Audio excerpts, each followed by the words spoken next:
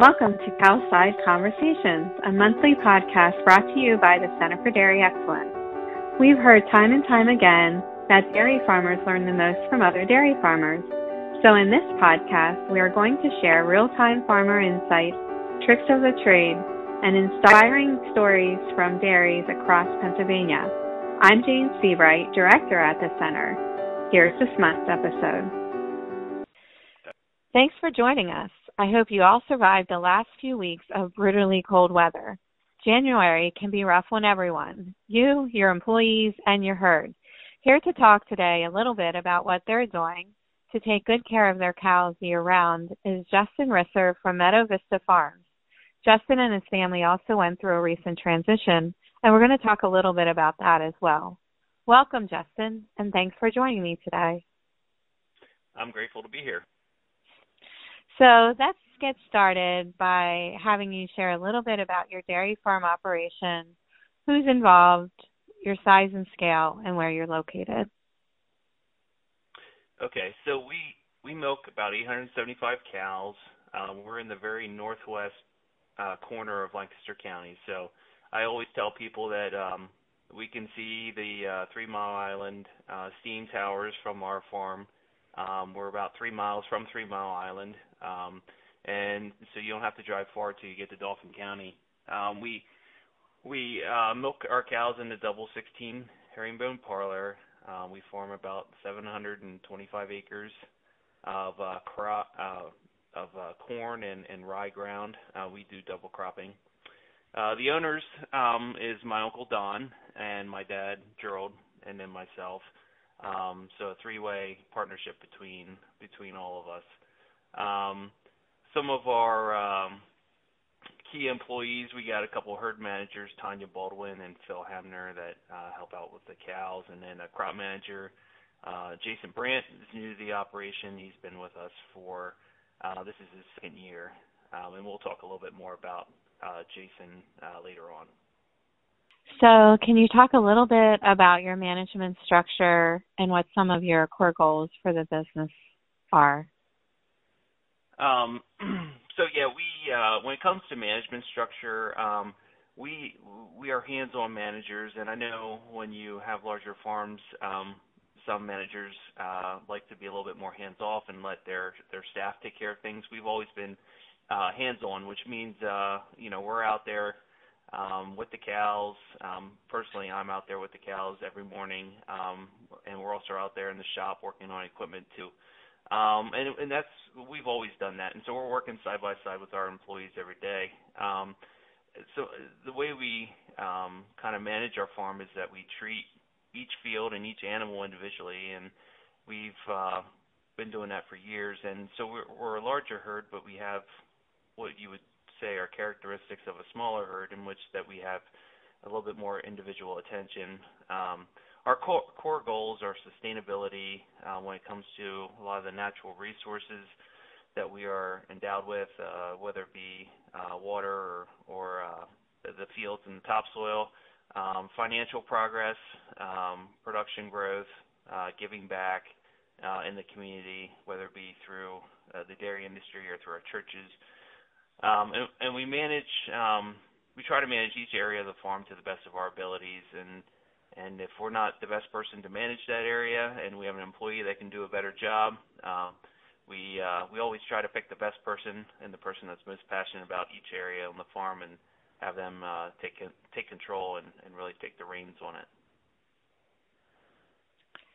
So I thought the one thing I thought was really interesting is how you said you manage each field and each cow as an individual, and I've often heard that about cows, but I never heard that about fields before, and that's a really interesting approach, and we'll get into it a little bit more later. But first of all, you and your family recently completed a farm transition. Can you talk a little bit about that process and how it evolved over the past couple of years? Yeah, so coming out of the pandemic of 2020, there was some discussion about now's a good time to sit down as a family and transition more of the equity from the senior generation to the junior generation. We had done some back in 2012, so we were approaching almost 10 years, and we thought we'd do some more. So in 2021, we met as a family in March, and it was at that time that my cousin, who's my generation, however, he's 10 years older than me, that and it's almost a different stage of life than me. I have younger kids, and his kids were approaching college age. We found out that he wanted to divest his interest and leave Meadow Vista Dairy. So the approach quickly changed. We were talking about changing equity from 2 seniors to 2 juniors, and it quickly became how do we funnel everything down to one partner, and the buyout went from 2 senior partners to 2 senior partners and 1 junior partner. So at that time, it was I'll be kind of honest, it was kind of a dark time for me and Melissa. We weren't quite sure what this would look like, and the financial burden, and just the management responsibilities, and the load of management that would follow me. So it was the opinion of the transition team that we would just take a break for a while, and so we did. We took about a 5-month break, and we reconvened in July. And over that time, Melissa and I had lots of discussions, and each partner with their own wife, and amongst each other we talked, and it came up. We came up with a plan. Ultimately, we each sat down with the transition team as a couple. Melissa and I, sat down individually with the team, and then my dad and mom and my uncle and my aunt, and we just kind of laid out all our feelings, and we came up with a plan. And ultimately, it came down to, I didn't feel like I was being called anywhere else. I felt like God still wanted me here, will God want me here when I'm 90? I don't know.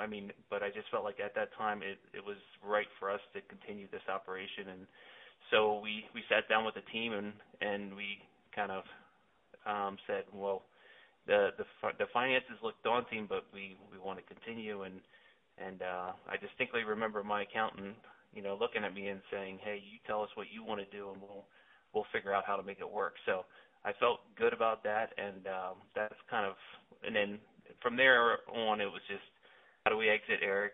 How do we bring in a crop manager? And because Eric managed the crops for years, and how do we start the ball when it comes to the payouts and stuff like that? So, like you said, that was a lot for you to work through mentally, and I know it was a lot probably for your uncle and your dad to work through. How did you use consultants or bring in outside perspectives into the transition planning to help you work through some of that thought process? Yeah, so the transition wouldn't have gone well had we not had really good consultants, and this might seem like a no-brainer, but I felt like the best thing we could have done is used a lot of the same consultants that were on our profit team that we see 3 times every year. We do get together 3 times a year for a profit team meeting with our veterinarian, banker, accountant, a team leader, and a nutritionist and family. And so all of these, it's just so happen all these guys, there's no females on the team, they know us. They know us really well. They have the same background in faith as us, and so they brought that to the table. I remember a couple of transition meetings. We actually opened up with scripture, which was really good to kind of keep us grounded in what's this all about. So having that prior relationship helped us to get a jump start on things, because we knew each other.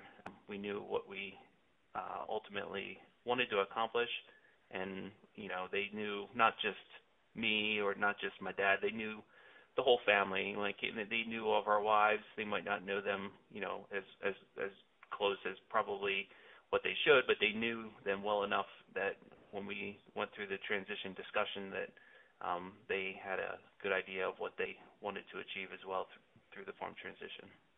So what do you think some of the key aspects to the transition helped to make it successful?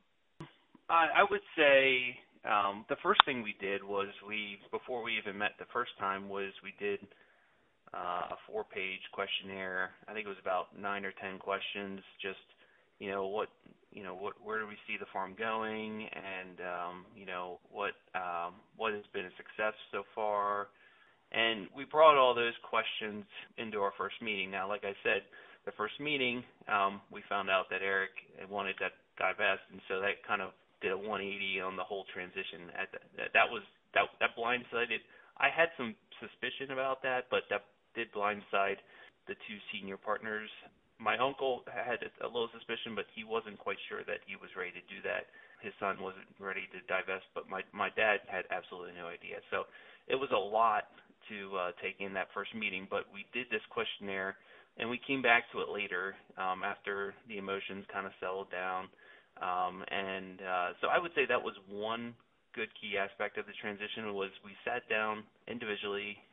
I did one, my wife did one. They were separate, and we all kind of answered the questions. And then the team leader, he went through them, and he was able to kind of see trends. And then when we met individually with him, he would pull that information out and go back to it when he talked to us individually as couples.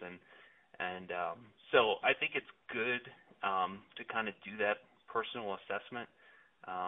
And take the time and just think and reflect and kind of dream, what could this transition look like? We milk cows, but, is that what we always want to do, or do we want to go a different path and like maybe do more value added, or crop more ground, or, do something a little different? You never know until you start dreaming and thinking about that kind of stuff. So now that the ownership has started to transition, what are you doing to continue to position the dairy for success? Going back to my interview with the transition team in July of 2021, and basically coming to that meeting and saying I'm gonna stay in, and God's not calling me anywhere, and then I kind of tell them at that time that I want to stay in, but how is this going to work? That's a lot of cash out of the business. I'm not able to bring any more cash in. It's a transition is a cash drain. I hate to say it that way, but I mean you don't get any return on buying out partners. So that was my concern all along. So the main thing that we looked at for the success of the operation is we do have good cash flow, and it's to protect that cash flow. And so when we wanted to look to buy out 3 partners, we tailored the buyout to the loans as they were being paid off. So we had a number of loans, and they were all kind of staggered as far as when they were set to expire.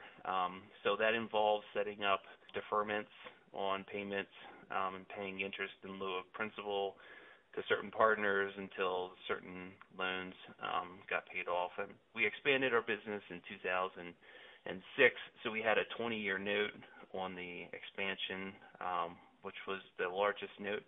And so that is due to expire coming here. We paid interest only for a little bit. So in 2027, that's due to expire. So when that expires, that opens up a lot of potential for payments. And so that's the number one thing is we didn't want to stress the dairy for the next 4 or 5 years and then, hand it over to the next generation and say, here you are in a a cash flow stress situation. Now, they'll try to turn things around. We wanted to send it into that transition on a good footing. I mean, the one thing that I'm hearing, it sounds like all of you, it took a lot of empathy from all of the partners to recognize the number one goal was to see the farm continue. And the ones, even your cousin who is a younger generation that left, they all, you all have a common goal and you're all working towards that goal to make the transition as smooth as possible. Is that what I'm hearing?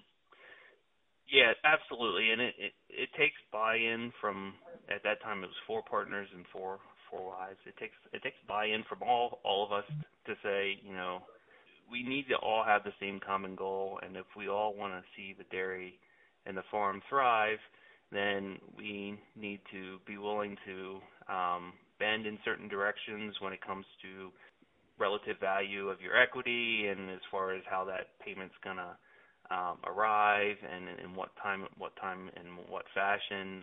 So there were some immediate needs for Eric, for him to get off the farm that we addressed, and we understood that. And then, but we were more concerned about the long term and the actual term of those payments. We ultimately wanted to, once we started those payments, we wanted to make sure that they were done in 15 years, so that by the time I was looking to get out, they would be completely, or looking to transition, I would say, those would be paid off. So when I'm in my late 50s, early 60s, that I would have something to turn over to someone else, and that there wouldn't be any more debt that I would still owe to the senior partners or to Eric at that time. So what are the future business goals that you have for the dairy? With it just being myself at this point in time, we don't have any expansion plans at the immediate moment. We do have, like I said, we crop 725 acres. We don't have a whole lot of land around us that is available. We do, try to increase our rental footprint in the area, but we haven't had a lot of success. A lot of guys like to farm their own ground. There's not a lot of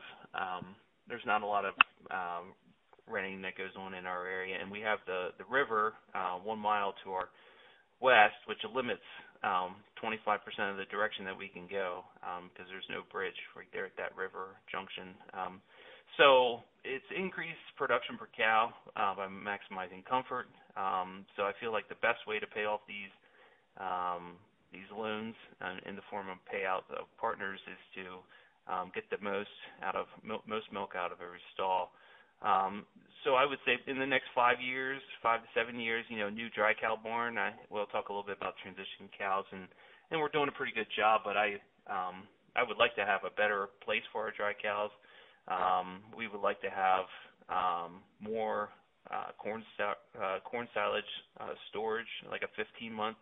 We're on a 12-month cycle with corn silage, so as soon as we finish up feeding, we're basically starting green corn silage. And from a production standpoint, if we had 3-month overlap, we feel like we could do pretty good at increasing production in more rapid jumps. And so when it comes to production, I would say our goal, and we just this past December was the first time we ever did it, was to ship 7 pounds per cow per day of combined fat and protein. So high milk, high components, and we did that in December, just 7.01 pounds of fat and protein, and then we also have a goal of being under 100 for somatic cell, which most of the time of the year we are under 100. Our average for the 12-month average is somewhere around like 92, 93. With right now we're in the 80s. Sometimes we go to about 110 in the middle of summer, but we average below 100. So to keep that and keep good herd health. It sounded like you have some really clear production goals. As far as milk quality, what are your goals related to milk quality in the herd, and how are you working to achieve both your production and your milk quality goals? When it comes to milk quality, we try to have a clinical treatment number, I would say, of less than it's usually about less than 1.5% for the month. So I mean that's about 20 cows. Our herd size, 20 cows or less, that we actually are treating for mastitis. We do have really good health, and we have noticed over the years that not every cow needs intramammary treatment. So we do give cows a chance to self-cure, and so reducing antibiotic use in mastitis is another goal. Um, we watch those cows, and usually with some of the minor cases. Now, obviously, if there's a strong response or sickness because of mastitis, we need antibiotics. But usually, on some of the minor cases, give them 2 or 3 days, and they're starting to clear up on their own without antibiotics. We use sand in the stalls. The milkers, we use one towel per cow in the parlor. I'm pretty religious with changing out my towels about every 3 months. I like to keep the towels fairly youthful. You can tell when the towels are getting old and don't wash quite as well. So we change them out. In the parlor, the guys are stripping and dipping, so they're looking at each quarter before they're putting the unit on and catching mastitis cows, about as quick as I would like them to.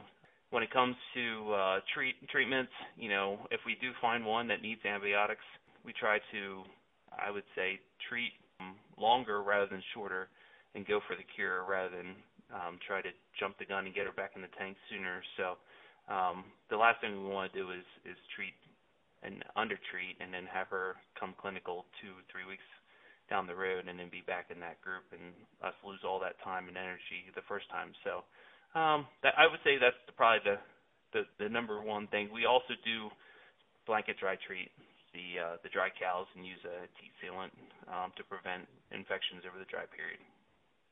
So can you talk a little bit about you talked about your employees and how they're really paying close attention to the cows and to achieve those goals. Can you talk a little bit about what your employee team looks like for the dairy and what the top 2 or 3 things you do to keep them engaged in focusing and working towards those goals? So there are a couple things that we do. When I hire, I tend to look for people that are internally driven and not necessarily those that just want a paycheck. But we do offer a milk quality bonus that per milking personnel that could cap out at about $200 a month based upon number of quality check marks that they get, the number of clinicals, somatic cell, the plate count, the PI count, just kind of all-encompassing. Are they washing units, cleaning the cows, checking the cows, and sorting the cows out that are sick? When it comes to my mid-managers, a lot of them, I don't feel like I have to wave a bonus in front of them to get them to do a good job. They care. They have always worked on farms. They know what a successful farm looks like. The last number of years, we've been really generous with our Christmas bonuses. That's one way that I feel like we can give back to these employees. They're doing their best every day to get the bonuses that we get, when it comes to milk quality. I mean, the milkers get all the praise when it comes to the milk quality, but really the guy that's putting the sand in the stalls and the feeder for putting a consistent ration out there and the herd managers for treating the cows with the right antibiotic. I mean, it's a team effort. When it comes to hiring, I would say that's one area that I feel like grown in, really looking for the people that care, that are trainable, that have good character, and not just the ones that come, with all the skills that you need, because there's more to having a good employee, and a lot of it has to do with their character and their personality and how they're going to fit on your operation. Yeah, I really like that. You look for employees that are driven internally, and you can't buy that. That's something that's a really good attribute to look for. So overall, what do you think the most critical factors are to getting your herd to perform at the optimal level? So yeah, as I was thinking about that question, some of the things that kind of popped to my mind, and I wrote them down, and I was like, wow, is that something I want to say? And I came back to the fact that yes, these are probably some of the things that I think are some of the most important. And obviously, you think of genetics, and genetics is one thing that we are using a lot of younger, some of the top bulls. But I would say when it comes to herd performance, good care of young calves. I go back to, I have a good crop of 2-year-olds that are coming in. I mean, the last 30, they're all milking really good, whatever. You go back and you look in PCR, those calves, they weren't sick as young calves. They had a really good start. They had really good care. And then you get a group of calves that, might have struggled, and then you look at what their first test weights are, and it'll show. And so I neglected, when I was talking about my employees, talking about my calf feeder. She's part-time. She's been with us for 10 years, and she's one of the wives of one of my milkers, and she does a really good job of consistently feeding the calves and weaning the calves. And then she if one is off for anything, she picks up on it, whether it be a pink eye or, enlarged navel. I mean, she was never in dairy until she started working for us, and she's learned a lot. So good care of young calves is something that I think tends to get overlooked on dairies. We tend to throw our 14-year-old kids there and say, hey, go feed the calves, and then they kind of get overlooked because the 14-year-old doesn't know, what calf looks sick and what doesn't. It's not drinking, it's not reported, and you got to have good, consistent care at those young calves. And then forage quality, the cows aren't going to milk unless you pay attention to your forage quality and get it in at the right time, moisture. Don't let it get rained on if it's, small grain. And we don't do alfalfa anymore, but when it comes to rye, it's if it's ready, knock it down, get it in. Don't wait. And then cow comfort. So the sand in the stalls, the ventilation, the sprinklers, all the stuff that we do in the summertime. We knock back overcrowding in the summertime to give cows more space. Those are some of the things that help us to get the cows to perform. So since we're coming off what was a really, really cold snap, just curious, you mentioned, so the 4 things I heard you mention were good genetics, quality calf care, forage quality, and cow comfort. And the last 3, being on my own farm, calves, you really, the up and down weather has been hard on calves. I think the last month, forage quality, you get some, freezing and thawing, and not quite, you probably don't have as much issues with quality with the cold weather, but there is some freezing and thawing going on. With cow comfort, you said you're bedding with sand. How are you dealing with, have you had any issues with frozen bedding or anything like that? I guess anything you did in the last month that kind of you shifted a little bit because of the cold weather in any of those areas? So yeah, having recycled sand and then having, wind chills near zero, sometimes your recycled sand is a frozen pile. Yeah. So you have to adjust. You have to adjust, and seeing some of that weather coming, we went out and bought some new sand, put it on the roof, and so if we had to, we went in with new sand, which the cows really, really like. Cows really like new sand. Recycled sand this time of year is going to be wet no matter how you manage it, and you bed it. You put it in the stalls, and then the cows lay on it, and their body heat actually dries it out. And but it is a little bit of a damp surface for them to lay on initially until the body heat dries it out.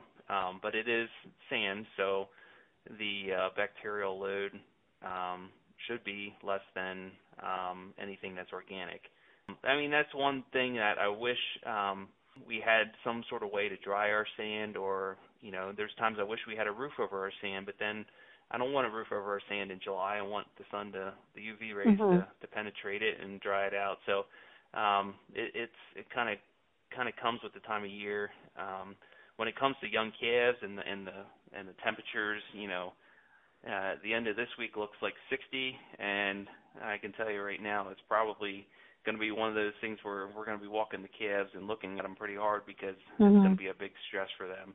But last week when it was extremely dry and cold, we know that we can work on focusing on other things, as like keeping them dry and bedded, and not have to look for respiratories quite as much because they don't pop up quite as quickly in very cold weather. I really like the challenge that farming does give us every day. It's not the same old as you become a seasoned farmer or herdsman or whatever. Like you know what you're going to deal with every day. You know, Friday I'm going to probably be treating a couple for respiratory, but that's to be expected. That just comes with the struggle of farming, is dealing with the environment that you can't control. So let's talk a little bit about the transition stage. What are you doing in the transition stage that's as far as vaccinations or milk quality treatments? You did talk about your blanket treating all of the dry cows. Anything else you're doing that's unique? When it comes to dry cows, the blanket dry cow treatment and teat sealant, we also vaccinate them for. There's a dry pellet that we give that our vet practice makes. That's kind of like what they call a regional. They gather a lot of bugs from local dairies in the area and say this is probably the most prevalent form of E. coli or Klebsiella, and then they isolate them and they make a standalone vaccine for the area. Our vet practice has been doing that for years, and so there's lots of different things in there. E. coli, mastitis, Klebsiella, bacterial pneumonia is another one that we've started treating for in the dry period. The once PMH, once we started doing that, we started to see a few less bacterial pneumonias, which are different than the virals. The virals, we were seeing them early lactation, so we decided we could fit a bacterial pneumonia vaccine in over the dry period to protect those hardworking early lactation cows. Once we started treating for bacterial pneumonia, it seemed like the pneumonias in early lactation went away. So we figured we had a bacterial component, not a viral, and so we do treat with the once PMH. So other than that, I mean, we can talk a little bit about housing and the ration, but when it comes to the treatments and vaccinations, that's what we're doing. So as far as housing and the ration, what does that look like for your dry cows? The dry cows are housed indoors on free stalls.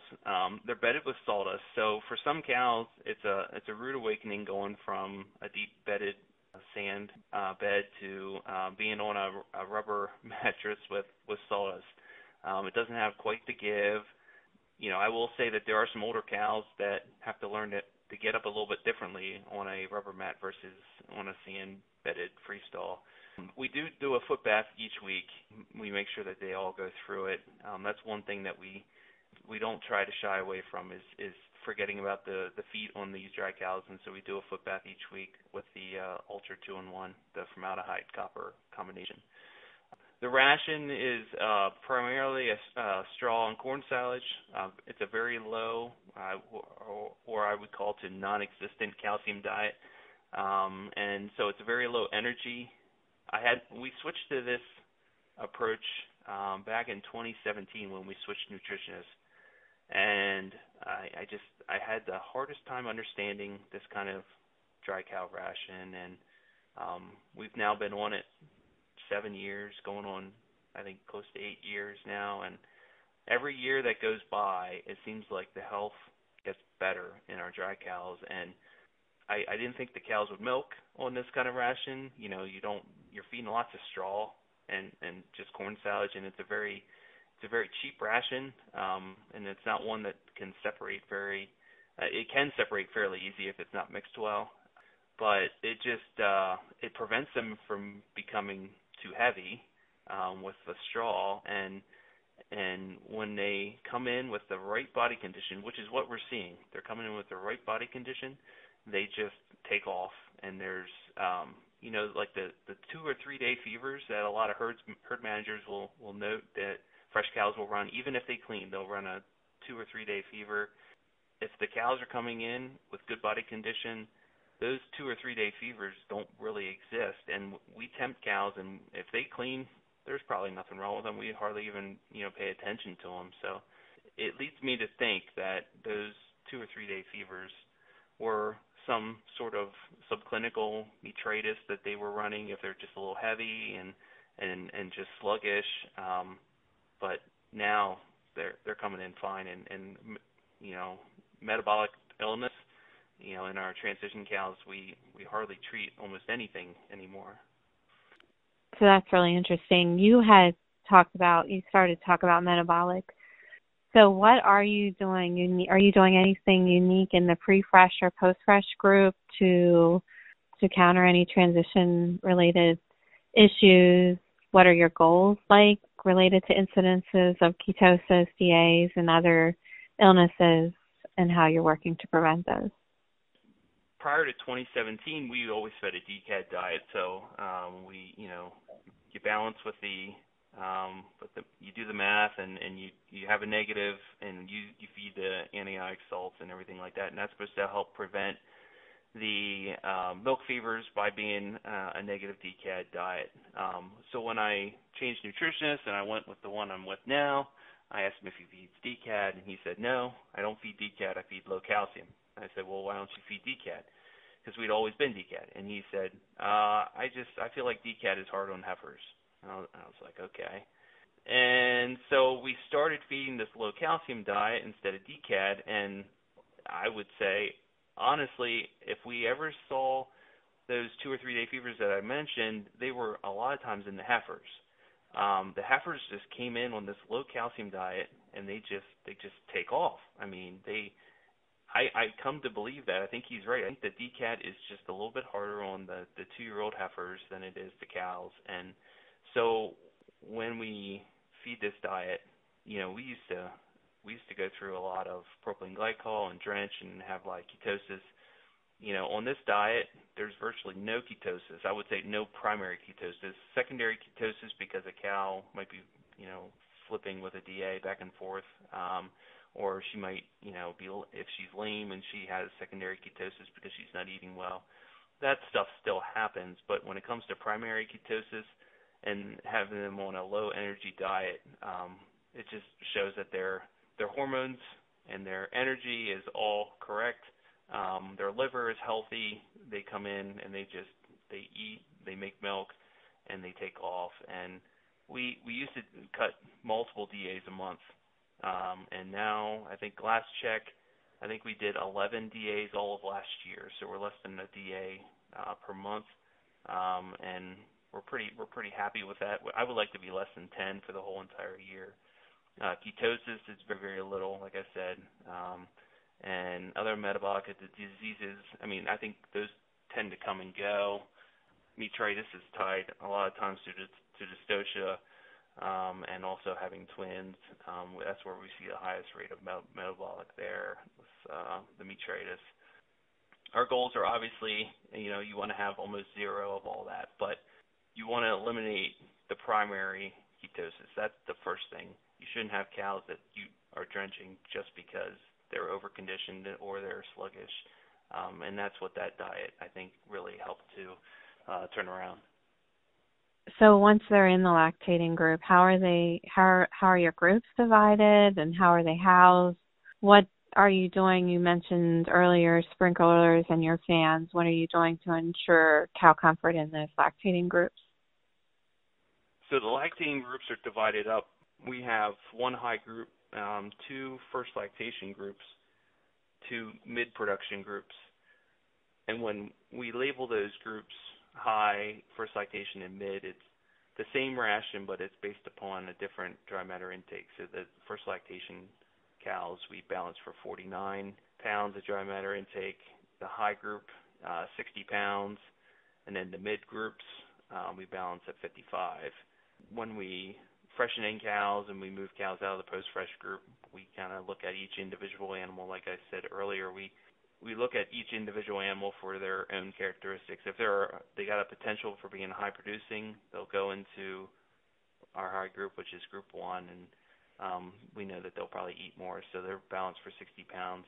The 2-year-olds go in the 2-year-old group, although we have one 2-year-old group that we tend to call our better 2-year-old group, a little bit more potential in those 2-year-olds, and so we'll separate them out from the other 2-year-old group.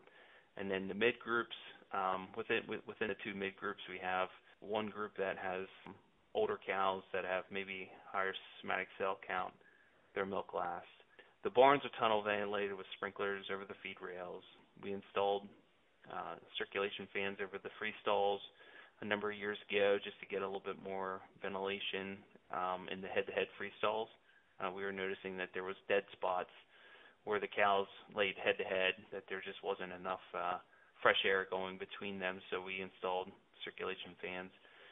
With the tunnel ventilation, the outside rows, those curtains are left about 4 to 6 inches up off the sidewall so that there's fresh air coming in for those outside row cows, that they get fresh air. So that's kind of how we manage that. As far as you talked a little bit about how you really try to use good genetics, what are some of your reproduction goals? When do you want to get cows bred back? What do you want your average days in milk to be? And how are you working to achieve those goals? So we do set everyone up to breed back at 70 days in milk. If they come through freshening fine and are a cow that we find desirable that can go through another calving, we set them up to breed at 70 days. Some cows with dystocia, or if they had a poor transition, we basically just put them on hold and we say we'll check them at 60 days for if they're cycling and determine if at that point at 60 days of milk, if they are a cow to breed or a cow to call based upon production, what her body condition looks like at that point in time. We do our own ultrasounding work, so we can look at these cows as often as what we want to. Like when it comes to checking to see if they're cycling or not, we can look at them every week if we want to. We have our own ultrasound machine. We arbitrarily have a line at 200 days of milk for cows need to be bred back. Now, here again, this is where we look at each individual cow.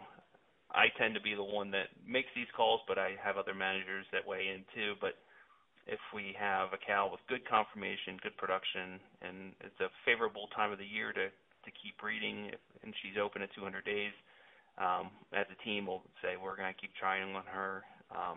But if they're 200 days of milk and 80 pounds, she's probably going to be on the call list after checking her open that day.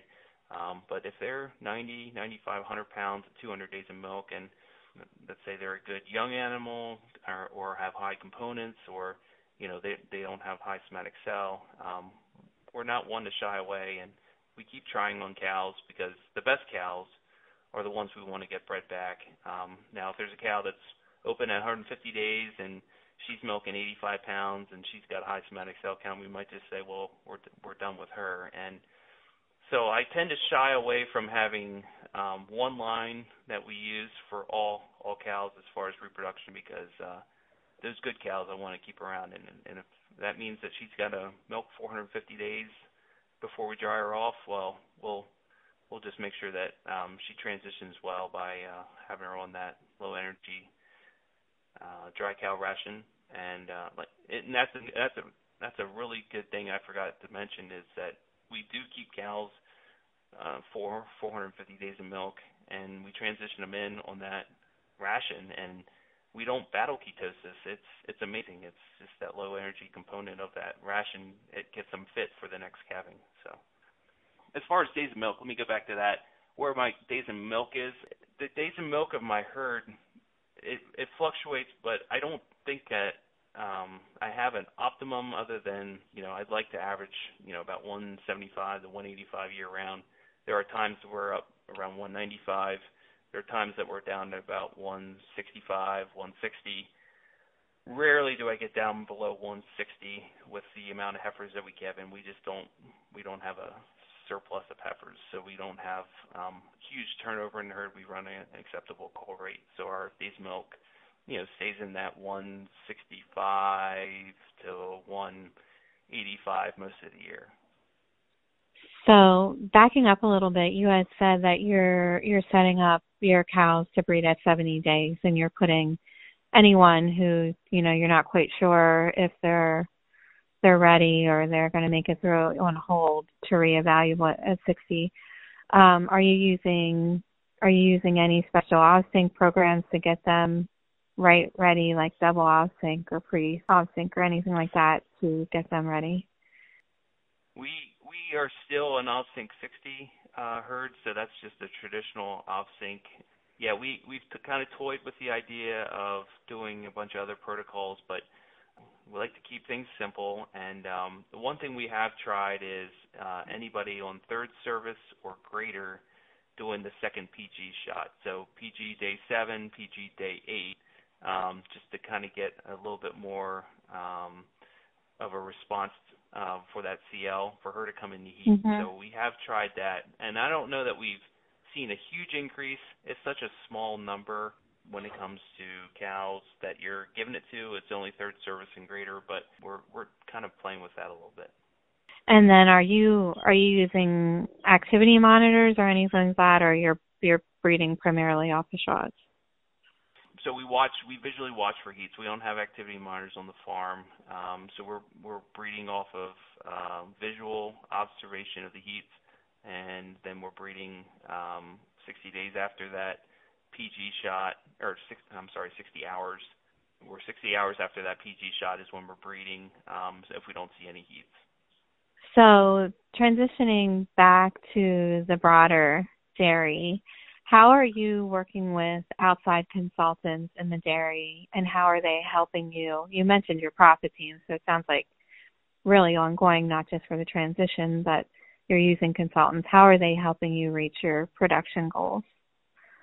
Yeah, so our profit team, which a lot of those have sat in on the transition team, I mentioned earlier we meet 3 times a year, and a lot of those consultants have a lot of industry knowledge, and they push us to be better by telling us what works elsewhere.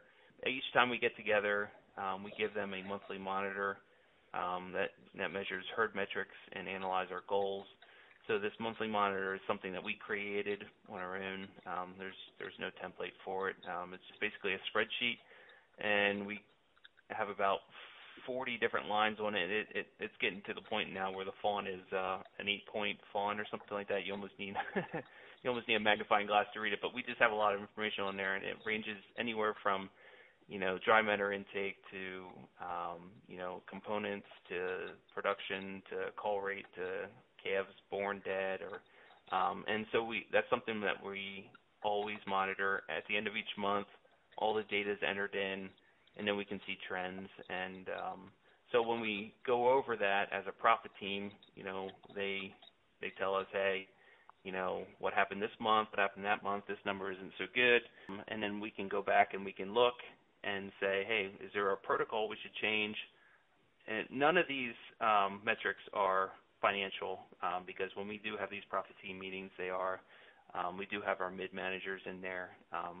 So they are all production-based and herd health-based, but they do kind of baseline where we're at, and then that way we can kind of all see as a team if things are starting to deviate in a good direction or maybe even a bad direction.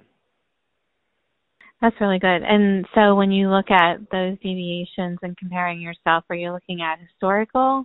Are you using historical numbers as benchmarks? Or are you benchmarking against other dairies similar to yours? Like, what are you using to evaluate those deviations?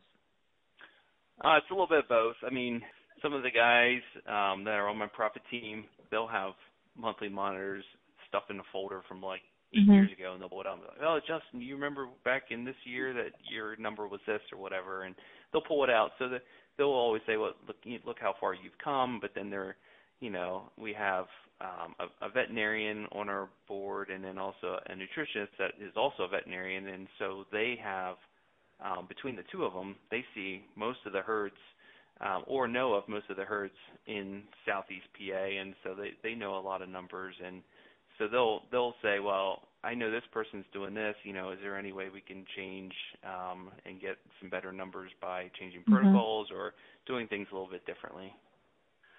And then lastly, I'm just going to wrap up with a couple of questions about your transition. So back to that process, what do you think some of the key learnings you had were as you went along the process of transitioning to a larger ownership role in your operation?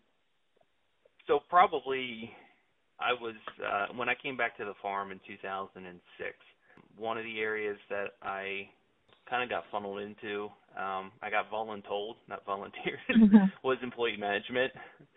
Looking back on it, I really feel like me stepping into that role was kind of grooming me for this position. If I had never done employee management and let's say my partner Eric, if Eric was the employee manager and then he left and then all of a sudden I had to look to take that on, that would make my position even all the more daunting. So employee management was something I had always done, and so when he said he was leaving, I was looking at adding one more employee because he has one person that does all of his crop work. And so it made transitioning to a larger ownership role easier, knowing that I've already got the employees, most of them under me already. It's just adding a couple more. Another thing I've done throughout the last 17, 18 years since being out of college is being on leadership boards, and from PDMP to Lancaster DHIA. I currently serve on my township board, seeing financials regularly. So all the financials of all those organizations look different. But it's seeing financials, analyzing them, and seeing strong financials, and then seeing ones that we can work on, and then bringing that information back to the farm to our own financials. Like I don't do the book work here at the farm, but I need to oversee to some degree the financials, and so that experience has been very, very good for me. And then also serving in the township has made me feel confident in managing construction projects on the farm. So as we look for a dry cow barn, or we're building a bunker right now, and we just built another barn for machinery storage, it gives me the confidence serving as a township supervisor to see I see a lot of projects put before us as a board on land development, and so how we can utilize our land and develop it in a way that makes sense for not only the farm but for the community. Yeah, it sounds like a lot of the roles that you were in previously helped groom you for this, like the project management, the financials, understanding financials, and even employee management, just prepared you to take on this largest role. And really everything you do in life is about learning, so it sounds like you had a lot of that to prepare you. What do you think some of the things your family did early on that made a big difference in helping this transition work well? So back when I was a kid in school, I always had a strong interest and a keen eye for cows, and my dad was the one that took care of the cows on the farm, and I always kind of helped him. I gravitated towards helping him rather than helping my Uncle Don, because he was in the office or he was out on the tractor, and so I fell in love with the cows more so than the tractors. When I came back from college, my dad, Gerald, and my Uncle Don gave me a place on the farm and allowed me to kind of take stuff on, almost right away. And I'm thinking about myself and how that I could make that happen in a number of years with any of my kids or whoever's going to come on and help transition this farm. And that seems fairly daunting for me, because I don't know if I can do that, but my dad did it for me, and so I'm pretty appreciative of that. He let me kind of take over the herd almost right away, do things that maybe were a little bit different, and they also let me buy in as a small share owner after I was married for a few years. They did have a stipulation in place that I need to be married. I need to be married for a couple of years before I could take on ownership, and that was just basically to protect the business, and so I respected that. And so even though I was a small percentage owner, when it came to making decisions, we always looked at each other with equal weight in opinion. So we would, if there was four of us and we were trying to decide on something, and two of us wanted to do something and two of us didn't, it didn't matter what the percentage ownership of those two that didn't want to do it. We didn't advance it if it didn't make sense for all four of us. And then what made you interested in being part of the farm in the first place? Yeah, that's a really good question. When I graduated high school, I decided I was going to go to college and get a degree in animal science and then come back to the farm. And I think it's just I like the lifestyle. I like living out in the country. I couldn't really see myself doing anything else. And I've always felt encouraged working on the farm, making my parents proud, making my community proud of the farms in our area.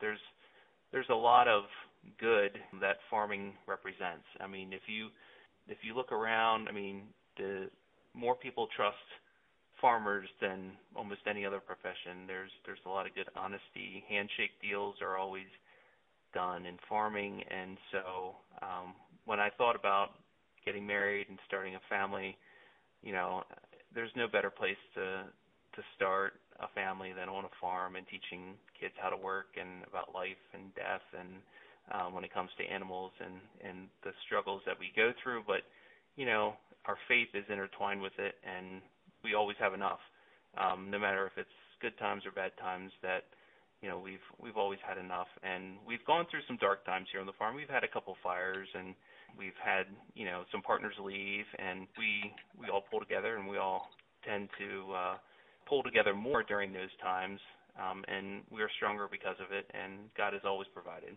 So I think looking back on it, it's more than just my skills and my interest. It's bigger than that. It's how I live. It's how I see myself. It's how the community sees us, and all that goes into why I came back. Yeah, I actually liked what you said earlier when you said you considered Eric leaving and figuring out what your path forward was, and you said you still felt like it was your calling. I thought that was a really good way to describe it. So my last question is, since so many farms struggle with transition or even just getting along with each other, if another farm came to you and asked how he or she could improve communications between family members, what advice would you give them, and what steps would you encourage them to take to ensure a successful transition of their farm? I would say probably, I kind of mentioned that a little bit sooner, is the encouragement I always felt from the senior generation, and to allow change to happen. I hear too many times of farms that are going through transition where the senior generation might say, well, this is the way that works, and this is the way that we've had the best results, and this is the way we're going to do it, and that tends to curb any sort of interest in growing in that younger generation. They want to do things a little bit differently, and there's a time to keep things the same, and there's a time to let things change. And I go back to my experience when I came on here in 2006. We went from 280 cows to 750 cows, and things had to change because of just being a much bigger farm. But how we did things, there were areas in the farm that I wanted to take over, and I wanted to change and be in control of, and I got the encouragement of the senior generation. And some of those things are just learning how to ultrasound, taking over the whole reproduction program, doing all the breeding and shots in-house, and, also over the years taking over a lot of the parlor maintenance and maintaining the parlor. It's best if somebody oversees that's here every day, from a consistency of milk out and getting good somatic cell, if there's a good parlor manager. I've always felt encouraged by that, and I never felt like I had to prove myself. I mean, there were obviously bumps along the road, but I felt encouraged that they wanted me to do this stuff and to take my lumps and then to learn how to manage it and not really come down on me when I failed. And there were failures along the way, but you got to let the younger generation take something, and then you got to allow them to kind of figure it out too, and that's kind of hard. That's really hard. And for someone like myself, that I probably say I'm a little bit more of a control freak. I don't know how I'm going to do that, but I'm going to have to probably resort to that in about 15 years when or maybe 10 years when someone wants to come on and just say, hey, the senior generation did it for me, I need to do it for them. So. Well, hopefully Don and Jared will give you some advice. Yeah, Yeah, I hope so, and with good health, I hope that they're still here when we go through that next transition. Yeah, So. yeah, and they can help calm you down and tell you just have patience. So thank you so much for joining me today, Justin. I really appreciate your willingness to share. I thought this was really good. I was glad to be a part of this podcast, and thank you for including me. I tend to get a little bit lost in my own business. This was good for me to sit down and reflect on. So. Good. So Justin will be a part of a panel discussion on transition at the 2024 Pennsylvania Dairy Summit. That's coming up on February 7th and 8th at the Wyndham in Lancaster. We do really have a great program this year, so if you want to learn more, register. Visit padairysummit.org. You'll find a program and a lot of details there. For those of you who are working through a transition on your own farm, I encourage you to leverage the resources that are available, and there are a lot of resources available. One of those is our transition team program at the center. We do offer grants to assist with transition, and we have 2 consultants who are available at no cost to work on the hard and soft issues of a farm transition. To learn more, call 717-346-0849 or visit our website at centerfordairyexcellence.org. As always, this podcast is brought to you by the Center for Dairy Excellence to share farmer insight, tricks of the trade, and inspired stories from across the state. For more episodes, subscribe to the series on Apple, Spotify, or Amazon Music. Stay warm, everyone, and thanks for joining.